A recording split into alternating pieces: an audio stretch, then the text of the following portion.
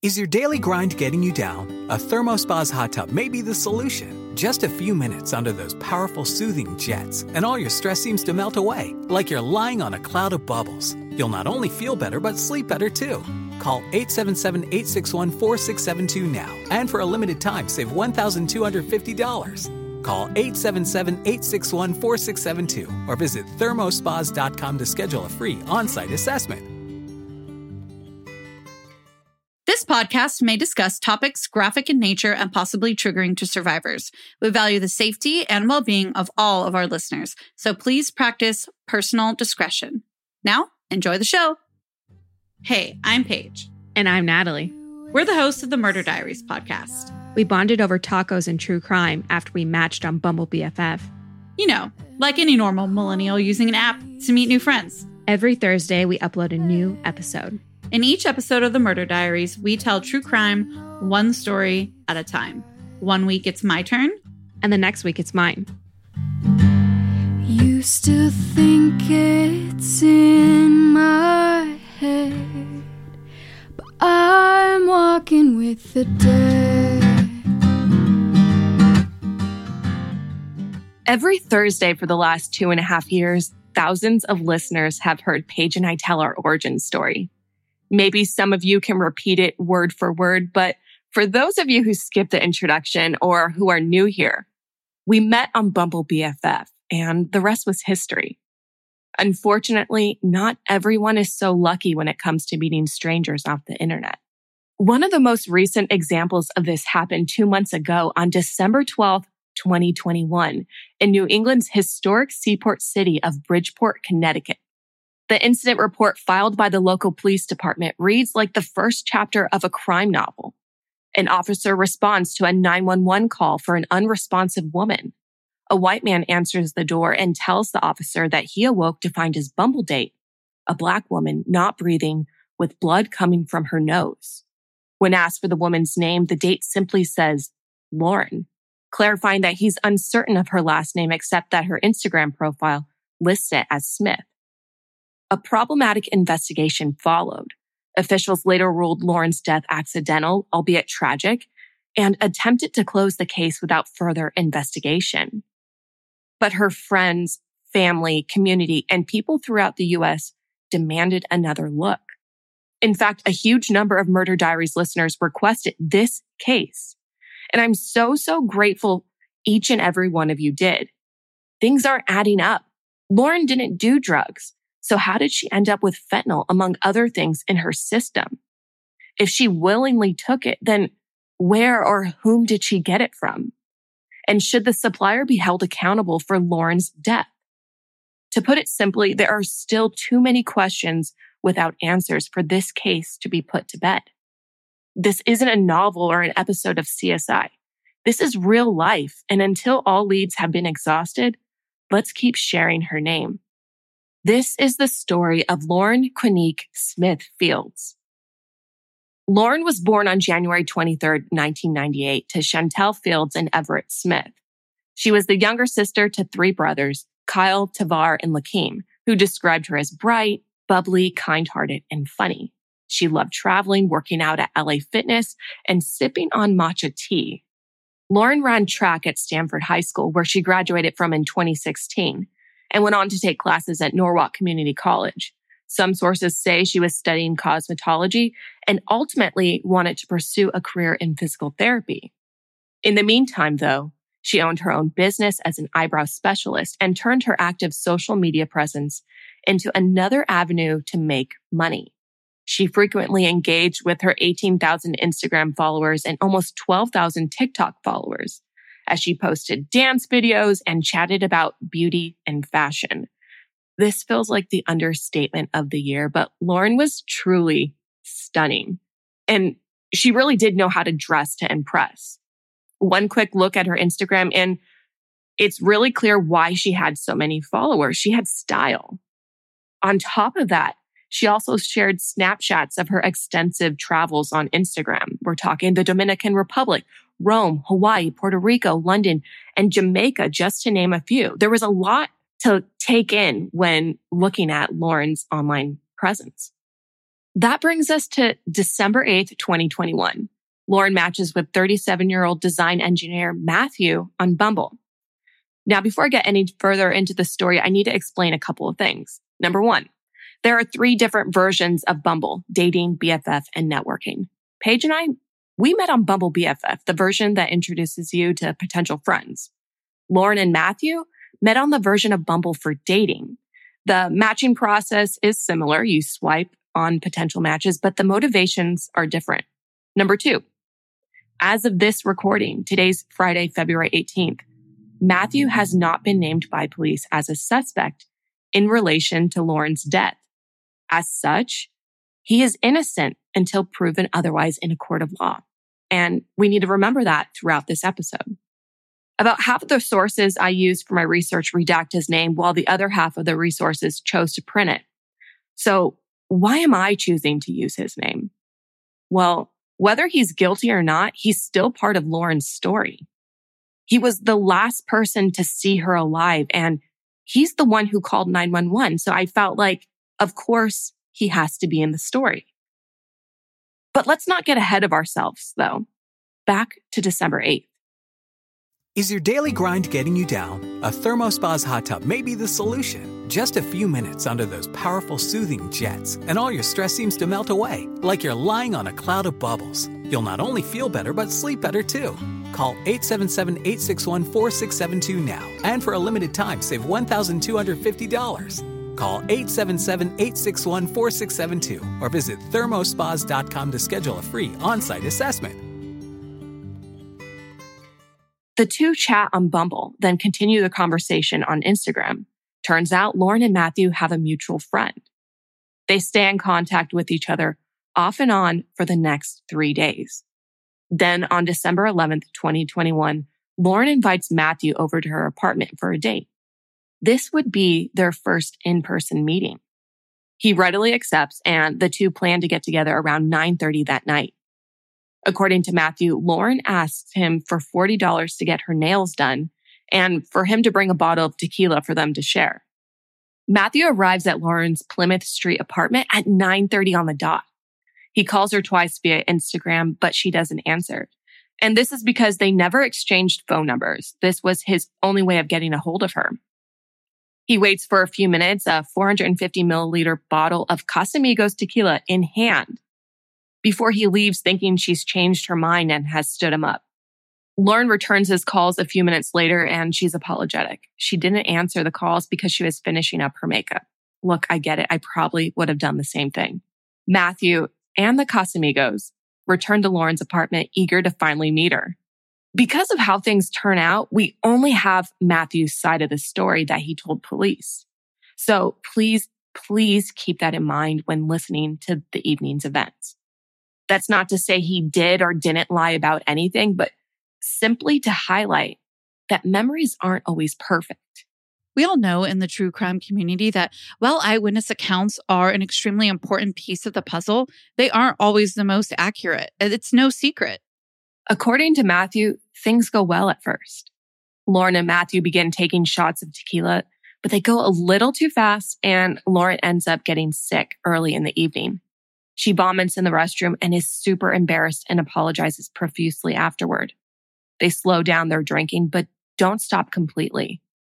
Instead, they drink the tequila with mixers while playing games, nibbling on some food, and eventually start a movie. Sometime during their movie, Matthew notices Lauren texting someone. She mentions that her brother is on his way to drop something off for her.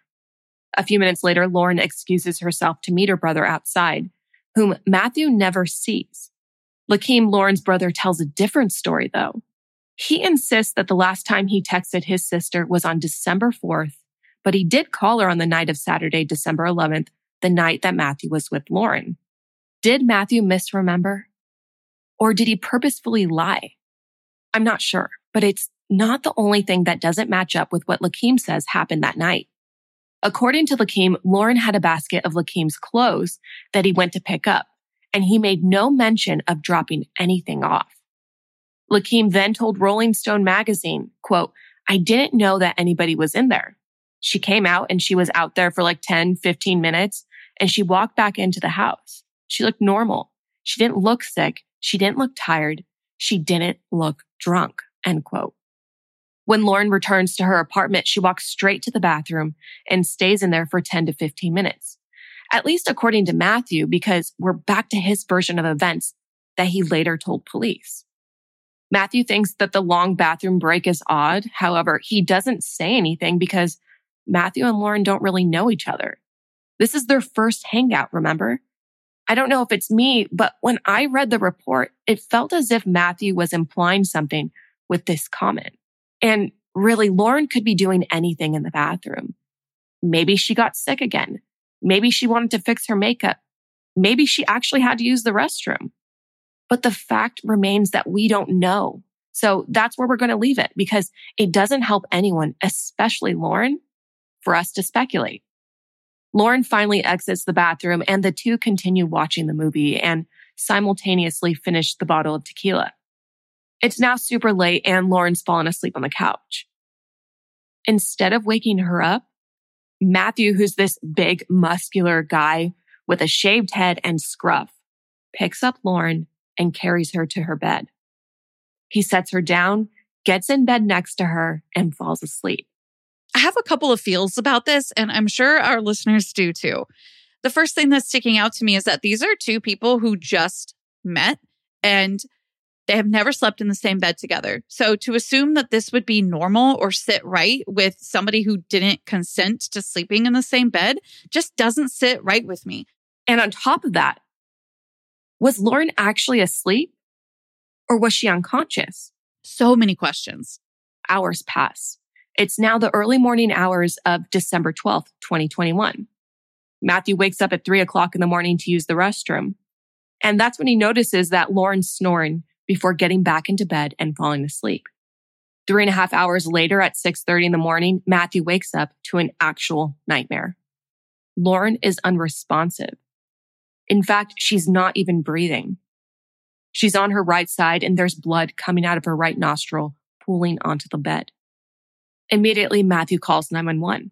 Dispatch alerts authorities and medical personnel that they've received a call regarding a non-responsive female.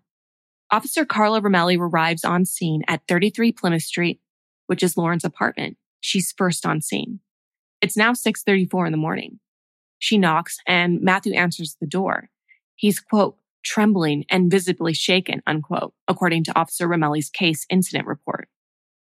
Matthew then directs the officer to the rear of the apartment to the main bedroom. There, Lauren now lays on her back on the floor. She didn't appear to be breathing, and there was dried blood visible in and around her right nostril. Out of Matthew's frantic haze, he comes to and realizes he still has the 911 dispatcher on the other end of the phone in his hand. He had been doing chest compressions on Lauren, which is why she had been moved from the bed to the floor in the 4 minutes since he dialed 911. Matthew questions, should he continue chest compressions? The dispatcher tells Matthew to hang up and speak to the officer now that she's on scene. And he follows the instructions. Officer Romelli notifies Matthew that medics are en route and notes that she can even hear the sirens in the distance. The officer then asks Matthew for Lauren's name, and he's only able to give her first name because he's unsure of her last name. He explains that it's their first time meeting. He checks her Instagram, which is what we know to be their only real form of communication. He then tells the officer that her profile has Smith listed as her last name. Just then, medics arrive and begin performing life-saving measures on Lauren in an attempt to resuscitate her. At 6:49, 19 minutes after Matthew woke up, AMR medic number 3038 calls time of death. The medic further indicates that all signs suggest Lauren had passed at least an hour or more before medical personnel arrived. Funny, bubbly, hardworking Lauren Smith Fields, who was a month shy of her January birthday, would never see the age of 24. The officer submits a request for the Detective Bureau supervisor to be notified and then contacts the medical examiner around 7:04 a.m. Detectives and the medical examiner are now on their way.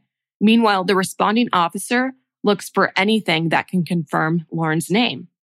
As she looks through Lauren's apartment, she finds Lauren's passport, a stack of mail, and a MasterCard with Lauren's name on all of them.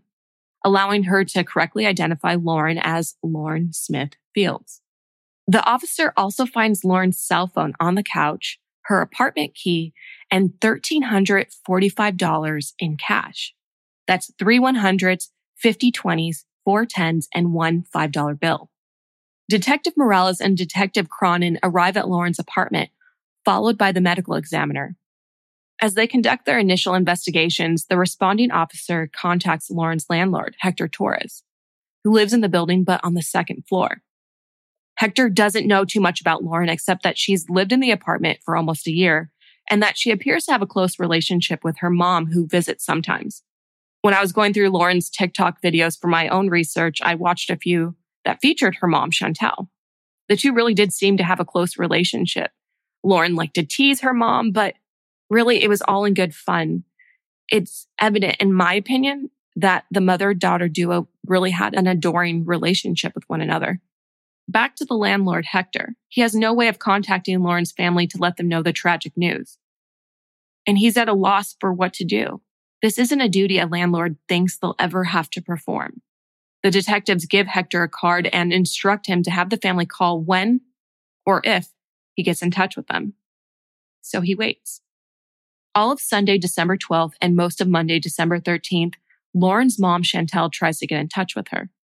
She calls and texts the type of messages that no parent wants to go unanswered. Are you okay? Please let me know. But Chantel never receives a response. Not wanting to waste a single minute more, Chantel and Lakeem, Lauren's brother who saw her on Saturday night, drive to Lauren's Plymouth Street apartment on the evening of December 13th. Upon their arrival, Chantel and Lakeem are even more confused and worried when they find a note taped to Lauren's door.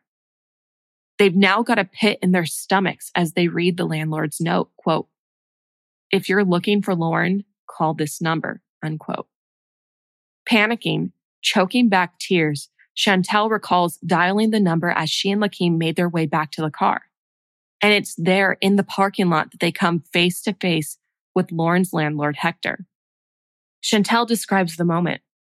She says, quote, "All I could do was just stand there like I was frozen. I could not believe what he was telling me, that my baby was gone," unquote. Hector then gives Lauren's mom and brother the number for one of the detectives who had been on the scene just the day before.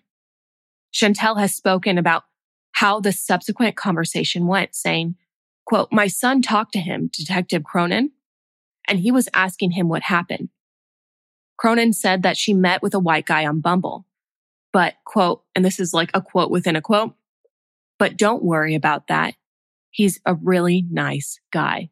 That's the end of the quote within a quote and the actual quote. But the detective provided little information.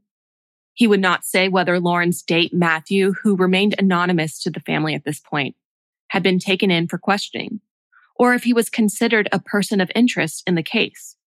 Lauren's family wasn't ready to give up that easily, though. They persist, contacting the detectives assigned to Lauren's case and demanding more information. Moreover, they want answers. Why weren't they notified about Lauren's death? Where is the Bumble date, the last known person to see her alive? What about all the potential evidence at Lauren's apartment? There was no police tape blocking it off when they arrived that Monday evening, so anybody could have gone in. On top of that, they have concerns with the incident report. Now, I know I just threw a lot of questions at you, so let's go through them. Why weren't they notified about Lauren's death? They were worried for 2 days before learning the devastating news from her landlord. One of the detectives allegedly told Lauren's brother, Tavar, that there was no reason for them to reach out to the family because they had found her passport and knew her identity. The detectives then allegedly told the family to stop calling and hung up on them on a subsequent phone call. This is absolutely ridiculous. Then there's the question of where is Lauren's Bumble date, Matthew, who was the last known person to see her alive. Investigators said that Matthew cooperated with the police that day, so they saw no reason to follow up. As a result, Chantel's beside herself at this point. She's quoted as saying, "My daughter's laying there dead, and he gets to walk away." According to Rolling Stone, the family has several concerns with the incident report. What are these concerns and what's not adding up to the family? This is a two-part answer, so bear with me. Remember the texting, calling, and closed discrepancies between Lakeem and Matthew's stories at the top of the episode? Yeah. Well, there's that. Additionally, Lauren's mom, Chantel, also claims that Lauren had gotten her nails done earlier that week and that she wouldn't have needed to get them done again, which is why that bit of Matthew's story doesn't make sense to her. Why would Lauren ask Matthew, a complete stranger, for $40 to get her nails done when she didn't need to? Chantel also notes that Lauren's nails were, quote, still so intact, unquote, that they didn't need to be done for her funeral on December 26th. Perhaps the most important of all the family's questions and allegations is that police neglected to collect other pieces of potential evidence, which stems from their visit to Lauren's apartment 3 days after her funeral on December 29th. That's 2 weeks after her death. As the family cleaned out her apartment, they found a used condom with semen in the trash, lubrication, bloody sheets, and an unidentified pill. At the urging of Lauren's family, police visited the apartment and collected the condom with semen in it, the pill, the bloody sheets, the lubrication. The family's lawyer is quoted as saying, quote, after we forced them to collect it on December 29th, I called the state forensic lab and the woman who answered said the police department has not made a submission, unquote. And this is despite the police telling the family that the condom and pill were sent to a lab for analysis. Weeks passed after Lauren's death, and her family said they received few updates from the authorities. All of these factors have left Chantel and the rest of Lauren's family feeling as if their concerns are being overlooked, as if her daughter's investigation isn't important to authorities. Whether that was the investigators' intentions, that's how the Smithfields family feels. Lauren was someone's daughter, their sister. She was loved and she was a person above all. That's why her family decided to take action. On January 23rd, 2022, which would have been Lauren's 24th birthday, where she had plans to board a plane to Greece with her grandmother, her family instead marched from the police department to the city government center to demand answers from officials. They were joined by friends, community members, and activists as they sang happy birthday and released pink and red balloons into the sky. Following the march in Lauren's honor, the mayor, Joseph P. Ganim, made what appeared to be his first remarks about her case. He said, quote, death notifications should be done in a manner that illustrates dignity for the deceased and respect and compassion for the family, unquote. The following day, Monday, January 24th, 2022, the Connecticut Office of the Chief Medical Examiner released the report on Lauren's death. The examiner determined Lauren died of, quote, acute intoxication due to the combined effects of fentanyl, promethazine, hydroxine, and alcohol, unquote. Promethazine and hydroxine are antihistamines, while fentanyl is a highly addictive and potentially deadly synthetic opioid that's 100 times stronger than morphine. With this in mind, the medical examiner ruled her death accidental. The presence of drugs in Lauren's system spurred the department's Narcotics and Vice Division to open an investigation that will be assisted by the U.S. Drug Enforcement Administration. Because it's still so recent, it's unclear at this point if this investigation will result in charges. And the police have yet to identify anyone as a person of interest or suspect. And they also haven't charged anyone. So that's also something to keep in mind. Because this is such a recent case, we don't have the answers to those questions. Lauren's family challenged the medical examiner's conclusion that her death was an accident. The family's lawyer is quoted as saying the following, quote, I've never seen a medical examiner conclude a mixture of drugs as an accident without knowing who provided the drugs or how it was ingested. The lawyer continued, quote, this looks further like a manslaughter. Lauren didn't use drugs, unquote. Throughout the investigation into Lauren's mysterious death, Bumble has released several statements.